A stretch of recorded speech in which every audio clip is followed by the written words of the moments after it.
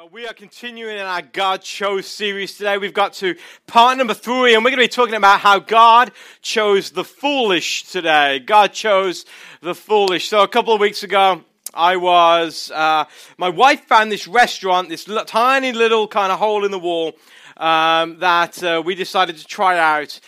It was called Bronze, and it was an Australian meat pie shop. Now, some of you are like, what on earth is an Australian meat pie shop? Well, I got so excited because in Australia and also in the UK, it actually started in the UK, but the Australians stole it like they do most of the things. But if you're Australian, I'm sorry.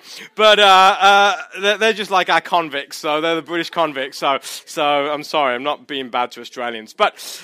So in England and also in Australia, they have these things called meat pies. And what they are, think about a chicken pot pie without the actual pot. And you've got the pastry all the way round. Like everything is pastry with the meat inside. And so...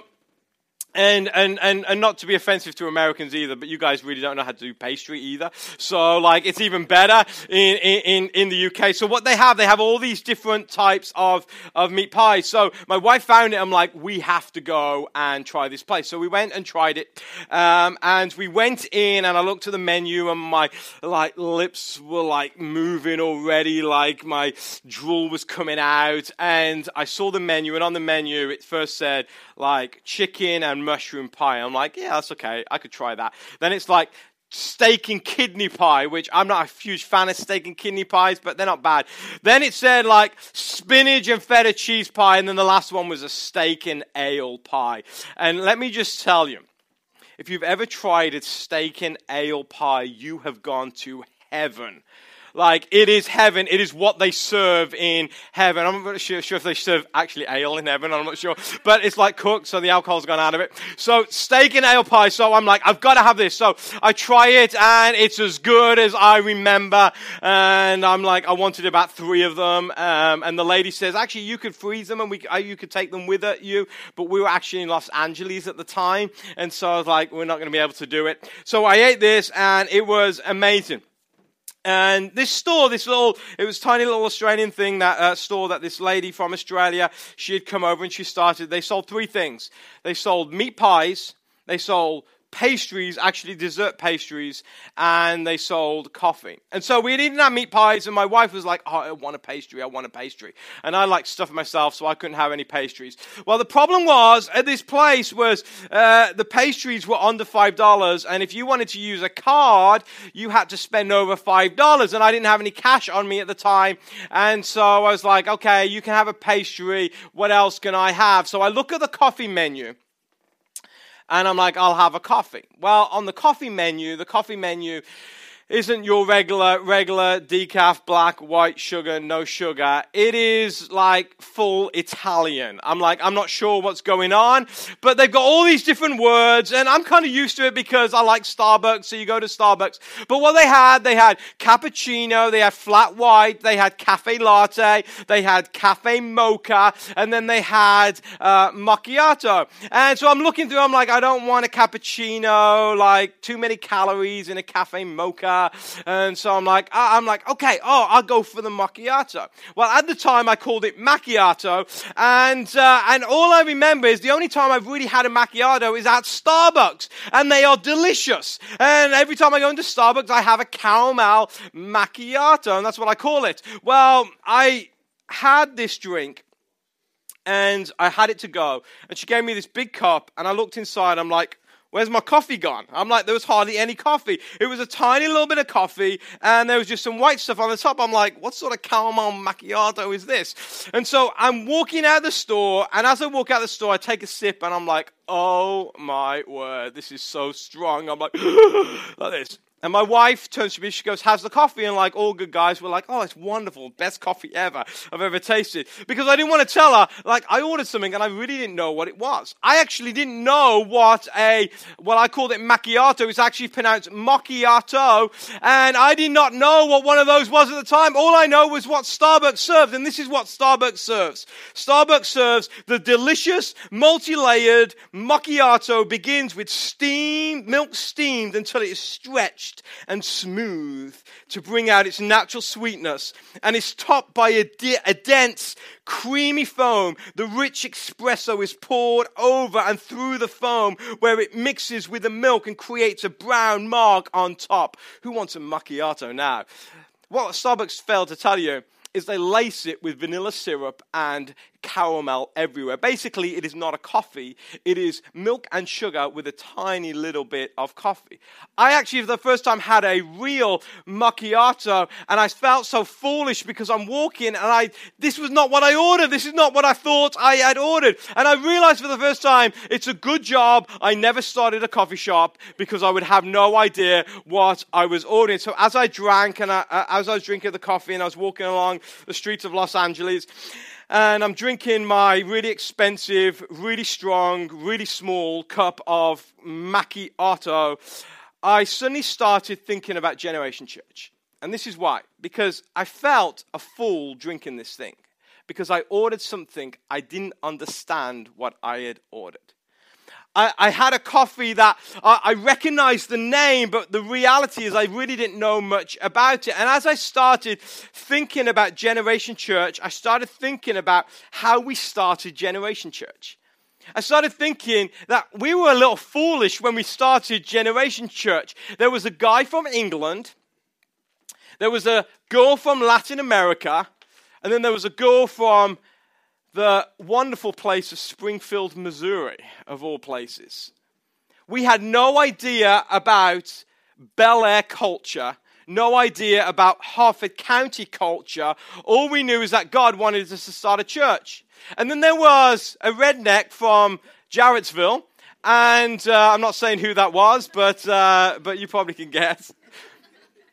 And then there was a girl from Falston. Both of them had never really been in part of church leadership, never had really led anything in the church, and didn't know anything about starting a church at all.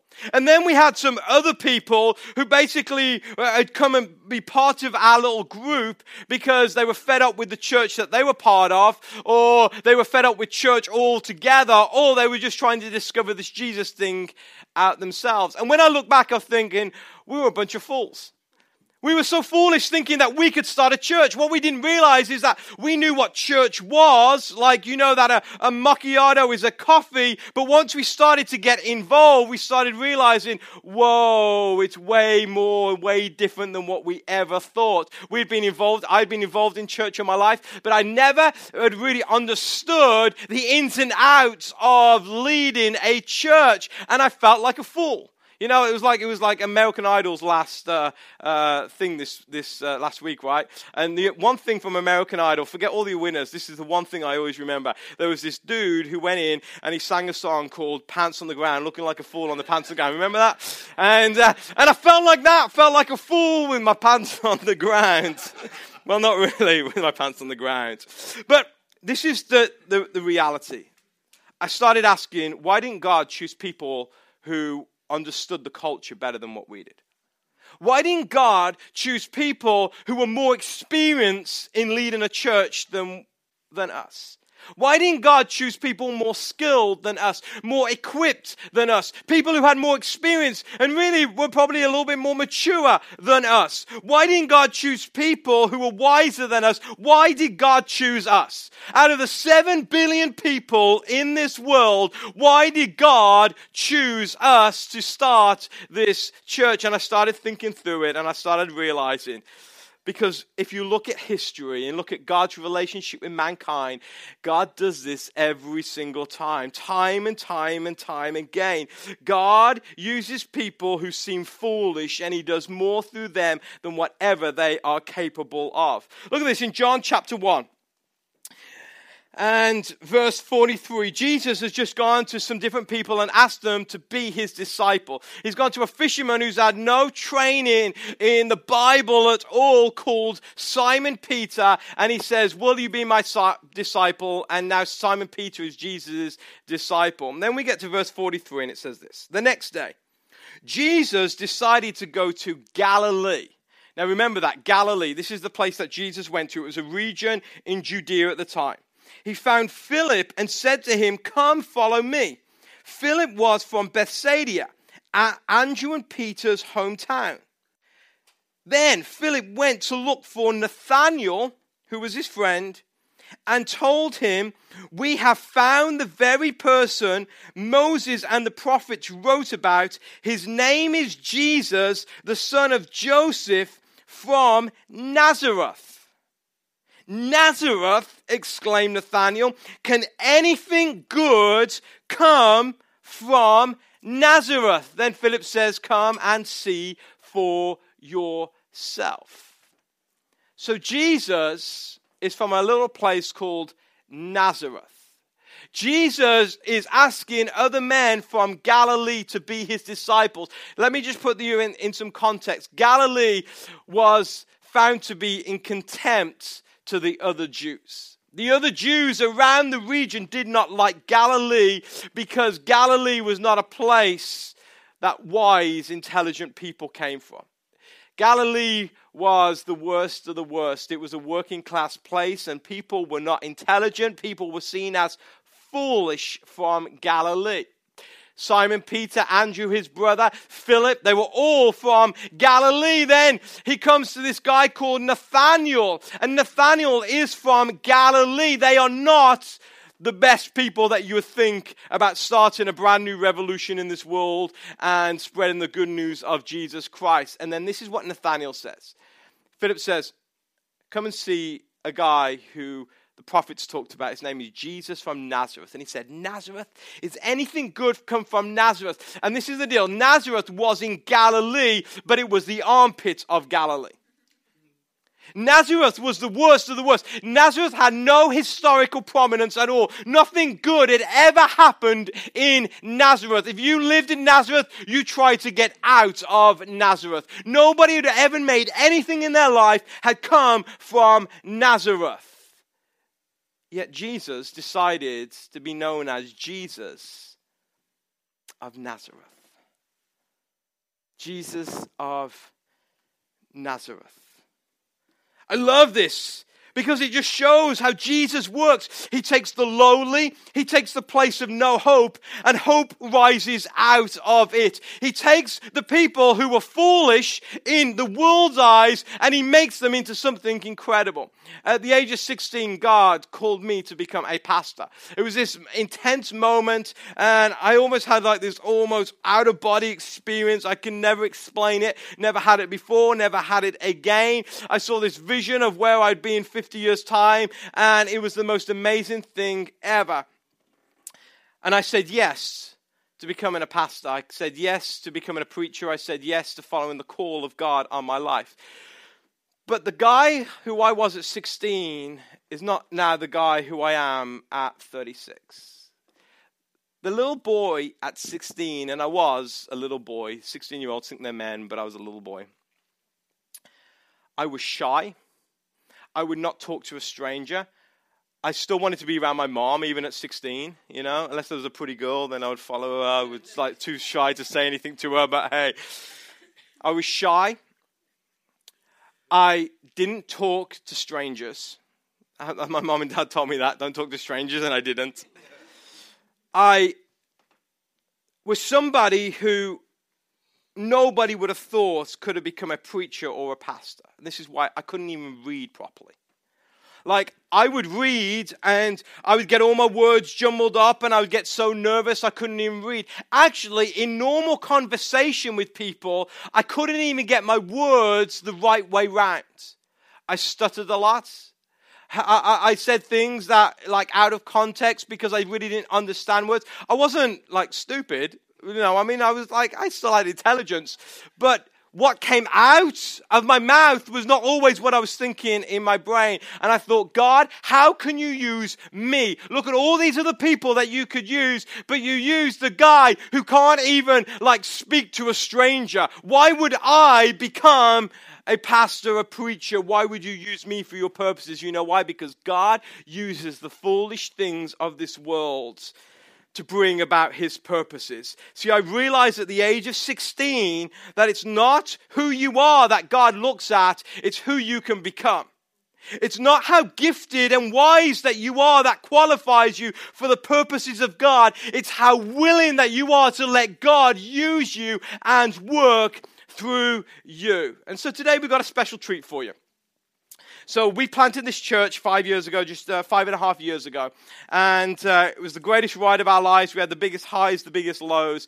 And we love church planting. We love church planters. We love people who will start new churches. And what I've realized about church planters the most of the time is that they're just foolish people. They think that they can go and do this amazing stuff. And they have this dream. And everyone else is thinking, what are you thinking? Look yourself in the mirror. You cannot go and do that. It's because they understand that God uses the foolish of the world. So today we have a church planter with us today.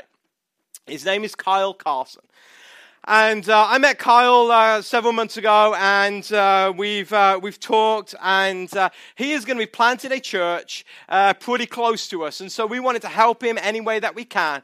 And so this morning, just talking about this, how God chose the foolish, and to help you understand how God can use you, I'm going to invite Kyle to come up, and we're just going to have a little chat for a little bit, and you're going to get to hear his story and about what God's going to do for him. So let's give Kyle a Generation Church welcome this morning.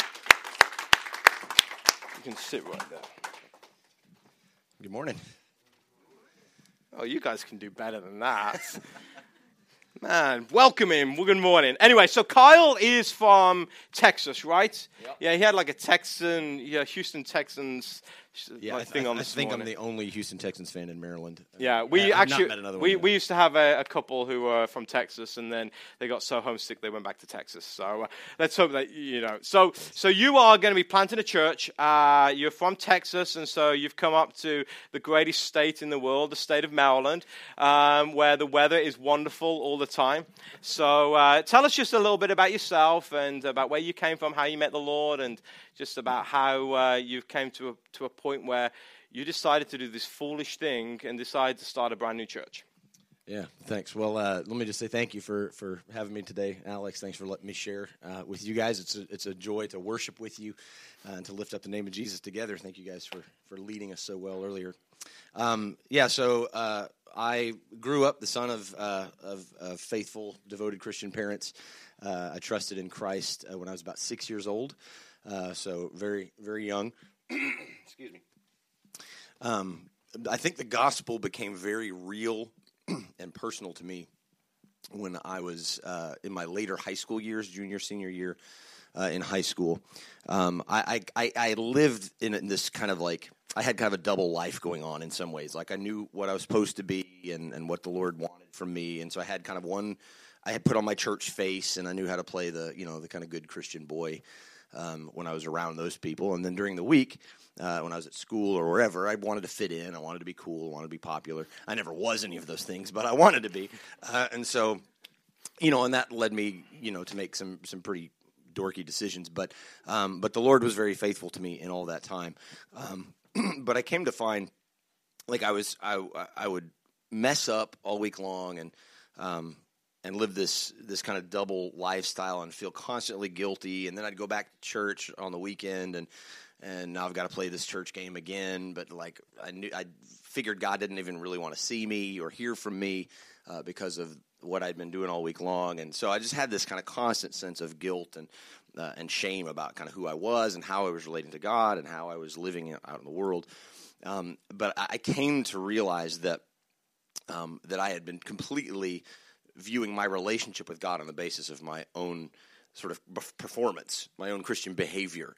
And so if I behaved well, then God would want to hear from me. And if I didn't behave well, then he was disappointed and, would want me to stand in a corner or something. But of course, the gospel, the good news of new life in Jesus Christ is that our relationship with God is completely on the basis of Jesus' obedience and performance and not on mine. And so I started to understand, I think maybe for the first time, in a very personal way, that my performance didn't define my relationship with God. And that brought a sense of freedom that I hadn't experienced before. And I think it's that freedom, the sense of just acceptance with God. I know that God loves me. I know that God approves of me because of Jesus, not because of how well I check off the list of Christian duties. That freedom sort of drives me in what I do in ministry. For the past 11 years before we moved here in August of last year. For about 11 years, I was full-time worship pastor in Houston, Texas. And so I've been in ministry, been in church world, pretty much all my life. But we sensed, the Lord inviting us on this crazy journey of starting a new church, and not just starting a new church, but starting a new church kind of halfway across the country. We're doing this in about the hardest possible way that you could, by moving away from everybody that you know and all of the networks that you've developed, and sort of, they call it parachute planting. You imagine just dropping into a neighborhood and going, all right, let's get started. That's kind of what we've done. So it's been quite the journey so far. But we're confident that the Lord is with us in it and that he's paved the way and led us here. We really, in Houston's a very church-saturated city, which is not to say that there aren't needs for gospel ministry there. There are. The city is continuing to grow, but there's so many churches and so many mega churches and so many church plants kind of already in the works. My wife and I both felt that we wanted to be in a place where there was a greater need for an evangelical witness and for kind of, the birthing of a church planting movement. And so the Lord ultimately led us to Baltimore, and specifically we're in Perry Hall, so, northeast Baltimore County. It's a very family-saturated area. We have 4 kids. My wife is going to give birth to our 5th kid within the month. So we jokingly say that's our church planning strategy, is just to keep adding kids. Hey, don't worry, we're doing that here at Generation Church, We're growing the church by babies. So. That's right, man. That's a good way to do it. So anyway, so we'll be getting to see what it's like to care for our newborn and start a church at the same time. So God really does call the foolish. So let me just say, we had a baby last year, and pastoring a church and having a baby is probably the most difficult thing I've ever done. 2 things at once, because one requires a lot of your time, the other requires even more of your time, and one you get no sleep, and then the other you get no sleep. So it's great, So thanks. I have that to look forward to. So encourage you on that. Yeah, absolutely. So let me ask you. So you have options as you're a worship pastor. You're in Texas, and obviously the life of a worship pastor is not easy, but it's not the life of a church planter. So obviously you feel that God is wanting to take you into senior leadership. So why church planting? Why do you think God chose you as opposed to the other 7 billion people in this world to start in Perry Hall? And why not another church that's already just needing a pastor? Why not go to one of those? Yeah, great question. I think in a lot of ways I do feel that God called us to what we're doing in Perry Hall in some ways in spite of my natural giftedness and things like that. I felt the first sort of step in my sense of calling toward what God wanted me to do was in simple church leadership, like to be a lead pastor in a church. And so, to be honest with you, at first, I was just checking with existing churches that were looking for a pastor to see if there might be an opportunity there. And none of those things fit right or materialized, and so we were kind of, back to the drawing board a little bit.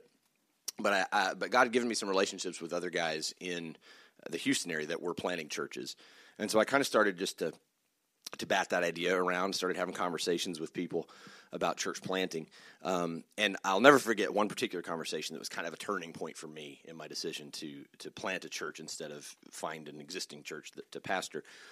I sat down with this guy who was planting a church in downtown Houston, and he had 4 kids, very similar ages to my kids, and so I was very curious, even if is it possible to plant a church with 4 kids, and what's this like on your family? Because I heard horror stories about, people kind of wrecking their families in ministry and stuff. So I just sat down with them and said, all right, you just tell me what this has been like. Would you do this again? Would you advise me against this or encourage me toward it? What do you say? And I'll never forget what he said.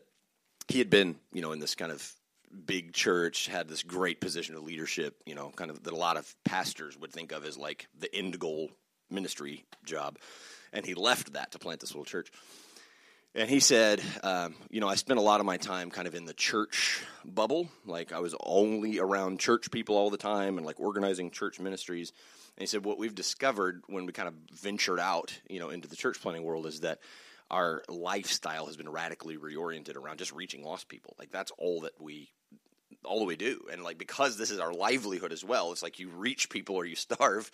And he's like, so there's this great sense of motivation for it, not only in that, but you're building relationships with people who don't know the Lord and who need the Lord, and your kids are, have that on the radar all the time. So we're praying for our lost friends, and we're having unbelievers in our home for dinner, and it's just this incredible kind of reorientation of your lifestyle. And in that moment, I went, that's what I want for myself. I want that for my wife and my kids. Like I want them to be a part of this faith journey. And so that was kind of the moment that I went, church planting is what God is calling me to do. And so that began this journey. I don't have time to go into the whole process, but, kind of step by step, narrowing it down to, okay, church planting, yes, church planting not in Houston, church planting in Baltimore, and church planting in Perry Hall specifically. So why did he call me and not one of the other 7 billion people in the world? Because God likes to call foolish people, I think. No, but truly, my wife and I have a big heart for families, family ministry, which is why we have a big family. It's not like we have a heart for families because we have a big family. It's the other way around. And so because of that, we wanted to be in an area where there were a lot of families and families that, that needed guidance, needed the grace of the gospel. And so I just feel like the Lord providentially guided us to this spot. And so, like I say, we landed there in August, and it's been an incredible journey. And you're exactly right to say, being in church life and even being in church ministry doesn't necessarily prepare you for all of the specific things that you're going to have to do as a church planter. And so in a lot of ways, I feel like, and I think this is how the Lord works. This is why he calls the foolish. A lot of times I feel like where the Lord is working the most in our ministry is in those places where I have no clue what I'm doing. And I have to get some advice from people and then make my best guess and take a step. And I feel like that's where the Lord meets me. Right. And so it's like just keeping my eyes on Jesus and taking steps of faith and watching him show up in those moments. And it's been pretty incredible. Yeah, and I would say that not just for ministry, but for your life as well, for your marriages, for your finances, for, just your friendships and your careers. Often at times we have to make steps of faith and we're not sure where we're going. But we have to make that step of faith. And that's where God meets us in that step of faith. You put 1 foot forward and God takes you by the arms. But unless you take that 1 foot forward, his arms are open, but you're not going to be carried by his arms. And that's the same, with church planting. So what's the new church called? And kind of give us a little bit of the timeline. So you came here in August. So you haven't really experienced spring yet here, and still haven't experienced spring. So I think there was about a week of spring, wasn't it? Yeah, I think so. Well, normally here it goes from like 40 degrees to 80 degrees, and in between there's a week of 60s, 70s. That's about it. So tell us the name of the church and just kind of your timeline, where you've been and where you're going. Yeah, so we're planting Imprint Community Church.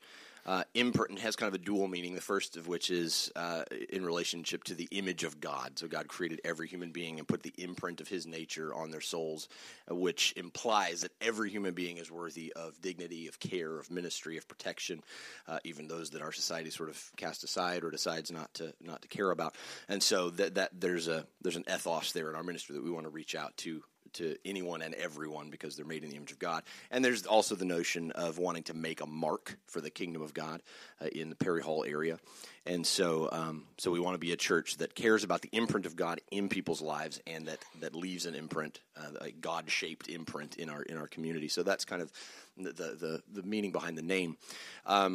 Moved here in August, and obviously we're at that point we're figuring out how to do life here, setting up our house, figuring out where the grocery stores are, learning our way around all these crazy streets. And so there's a lot of what we've been doing is just how do we exist in this place. But along the way, have had really great opportunities and seen ourselves really as catalysts for community where we are. And what we're finding is that people are hungry for community, and they don't generally have it because our lifestyles don't really allow for it. And so if we simply open our home and say, hey, we're going to have a gathering, people show up and they stick around and they make friends with one another. And so that's been pretty cool to see. So where we are now, our strategy for Imprint Community Church is to begin with a home discipleship group model and basically try to multiply those groups to a point to sort of critical mass. And we'll probably end up combining that with kind of an attractional launch. And critical mass, how many people would you say that would be? Yeah, I think so. Right now we've got one home group that's meeting on a weekly basis, and there's about 10 people that are a part of that group. I would think at least 4 of those groups meeting. Okay. So again, that's like if God says go, we're going to go, whether we got 4 groups or not. But because that's one of those places where we just take a step and watch God show up. But that's kind of my goal in my mind. I'd love to have 4 groups meeting on a regular basis. Between 5 and 10 people in each of those groups, and so. So that's kind of what we're working towards. So I'm currently, this group is going really well. Oh my goodness, such amazing opportunities to speak the gospel into the lives of people who don't know the Lord, but who are coming and have a Bible open on their lap and are hearing the good news of Jesus Christ. I mean, it's incredible. And so we would love to see that group multiply into 3 or 4 new groups, which means I've got to identify another leader or 2 or 3 and develop them and kind of hand something off to them. And so there's a lot to do and be developed between now and sort of launch time. But our goal for kind of going public, and having weekly worship services going on and things like that is September of this year. So September 18th is the particular Sunday I've kind of targeted. And we're holding that with open hands, if the Lord can change and redirect however he chooses. But at this point, I've set my face to September 18th, and we're pushing with all our strength toward that date. So, like I said, we're encouraged about where we are in the journey based on everything, our move and a baby coming and all of that. But there's a lot left to do, a lot more to go. Right. So we started September 19th. Was it 19th? I think it was 19th. So pretty close. And so what can we do for you, Kyle? I mean, as a church, we're here. We've been here 5 years. We're still kind of trying to figure this whole thing out. But, we've got a handle on something. So what as a church community can we do for you and for Imprint Church? Yeah, thanks. The classic kind of 3-point response to the work of God and the call of God, pray, give, and go, works just fine. We need people that are willing to pray for us, that will know us, be aware of what's going on in our ministry enough to be able to pray specifically for people, for what we're working on, what we're wanting to see God do. And so if you feel that the Lord might be inviting you into that or calling you toward that, like we would love to just add you to our like update list, or even develop more relationship than that. If you want to know more specifics about our family needs or like what's going on in our ministry, we need prayer partners. I mean, that is extremely important. I feel like any movement of God, any movement of the Spirit of God has got to be grounded in and bathed in prayer, and just calling upon God to do what only he can do. So pray is the first thing that you could do corporately, individually, however the Lord leads you all to do that. The second is give. And so there's significant need for resources, financially and otherwise. If you feel the Lord might call you to be a part in investing in Imprint Community Church, talk to me. There's all kinds of ways that I could maybe give you some ideas about how you could help. And then finally, even go. If you sense the Lord calling or tugging at your heart to maybe step out and be a part of something that's different, or that you've never done this before, but you're really interested in kind of being a part of it. We need people. So there's that too. And not that I want to steal all your people, but you're good. Anyway, I would say, I mean, it's just been through that process myself. prayer thing is so huge. We had about 30 people on our prayer team, and I felt their prayers as we were starting the church. And the more people you can have praying for you, just the more just the more you know that the Lord is helping and hearing those prayers. And it's not people just saying, oh, yeah, I'll pray, but people who will take you on their heart every day just to lift you up before the Lord. And then, obviously, church planting costs money. I mean, the reality is we would love to do it for free, and we would love to go out and do it for free, but in order to reach people in our marketed consumer culture, it costs money to be able to get in front of people and to have a gathering and a public space. So definitely. And then if you guys, I mean, here at Generation Church, we believe that you are not our people. You are you are God's children. You're part of God's family. And here at Generation Church, we are not about how many we can gather. We're all about how many we can send.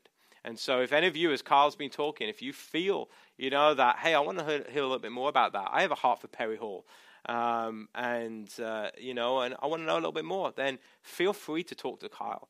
We are not a church that say, well, that's them and that's us. We're all part of the kingdom of God, and we all want to help each other. So if there's anybody here who may be, an awesome person for you, then, that would be great. And we would love to be able to send, somebody or some folks over to you to help you with that. Thank you. I appreciate that a lot. And there's a little sheet of paper. It's a very primitive sign-up sheet. It's all scribbled out. But on that little info table on the back, there's a piece of paper that says Imprint Community email list. So if you want more information or you want to connect with me and ask some questions later, just make sure your name and email get on that list, and I will be glad to follow up with you. But sounds good. Well, before we we'll let you go, I've just got a scripture I want to read, and then I just want you to share something with just the rest of everybody here. But it's found in 1 Corinthians chapter 1. Verse 18 to 29. So it's a long one, but listen to this. It says, the message of the cross is foolish to those who are headed for destruction. But we who are being saved know it is the very power of God. As the scriptures say, I will destroy the wisdom of the wise and discard the intelligence of the intelligent. So where does this leave the philosophers, the scholars, and the world's brilliant debaters? God has made the wisdom of this world look foolish. Since God in his wisdom saw that the world would never know him through human wisdom, he has used our foolish preaching to save those who believe. And if you're around here long enough, you realize sometimes, Alex, the things you say are really foolish. Then verse 22, it says, it is the foolish to the Jews who ask for signs from heaven, and it is foolish to the Greeks who seek human wisdom. So when we preach that Christ was crucified, the Jews are offended and the Gentiles say it is all nonsense. But to those called by God to salvation, both Jews and Gentiles, Christ is the power of God and the wisdom of God. This foolish plan of God is wiser than the wisest of human plans. And God's weakness is stronger than the greatest of human strength. Remember, dear brothers and sisters, that few of you were wise in the world's eyes or powerful or wealthy when God called you.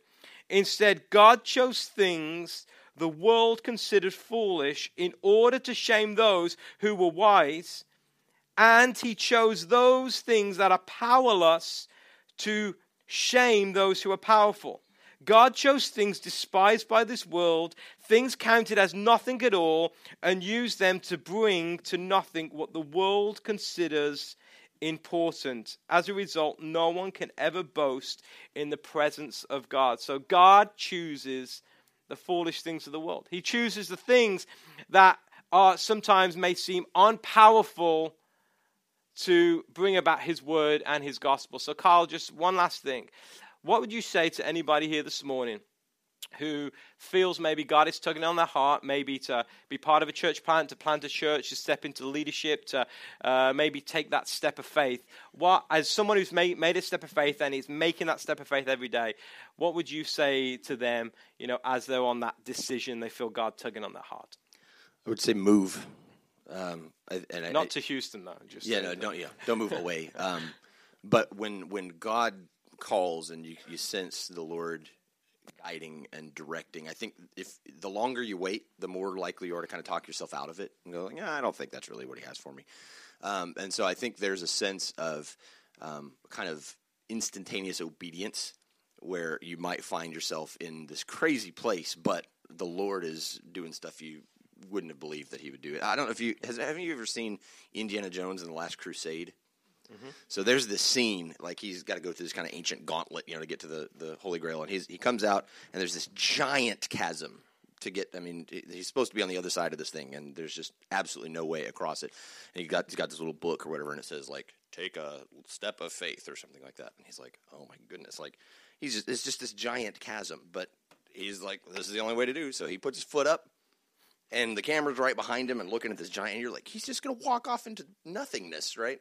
And he takes this step, and it stops. It looks like he stops in midair. And then the camera pans around and reveals this like thin little land bridge that had been there all the while, but totally blended in. So it looked like he's stepping into nothing. But there was ground there all along. He just couldn't see it from where he was until the camera kind of spun around, right?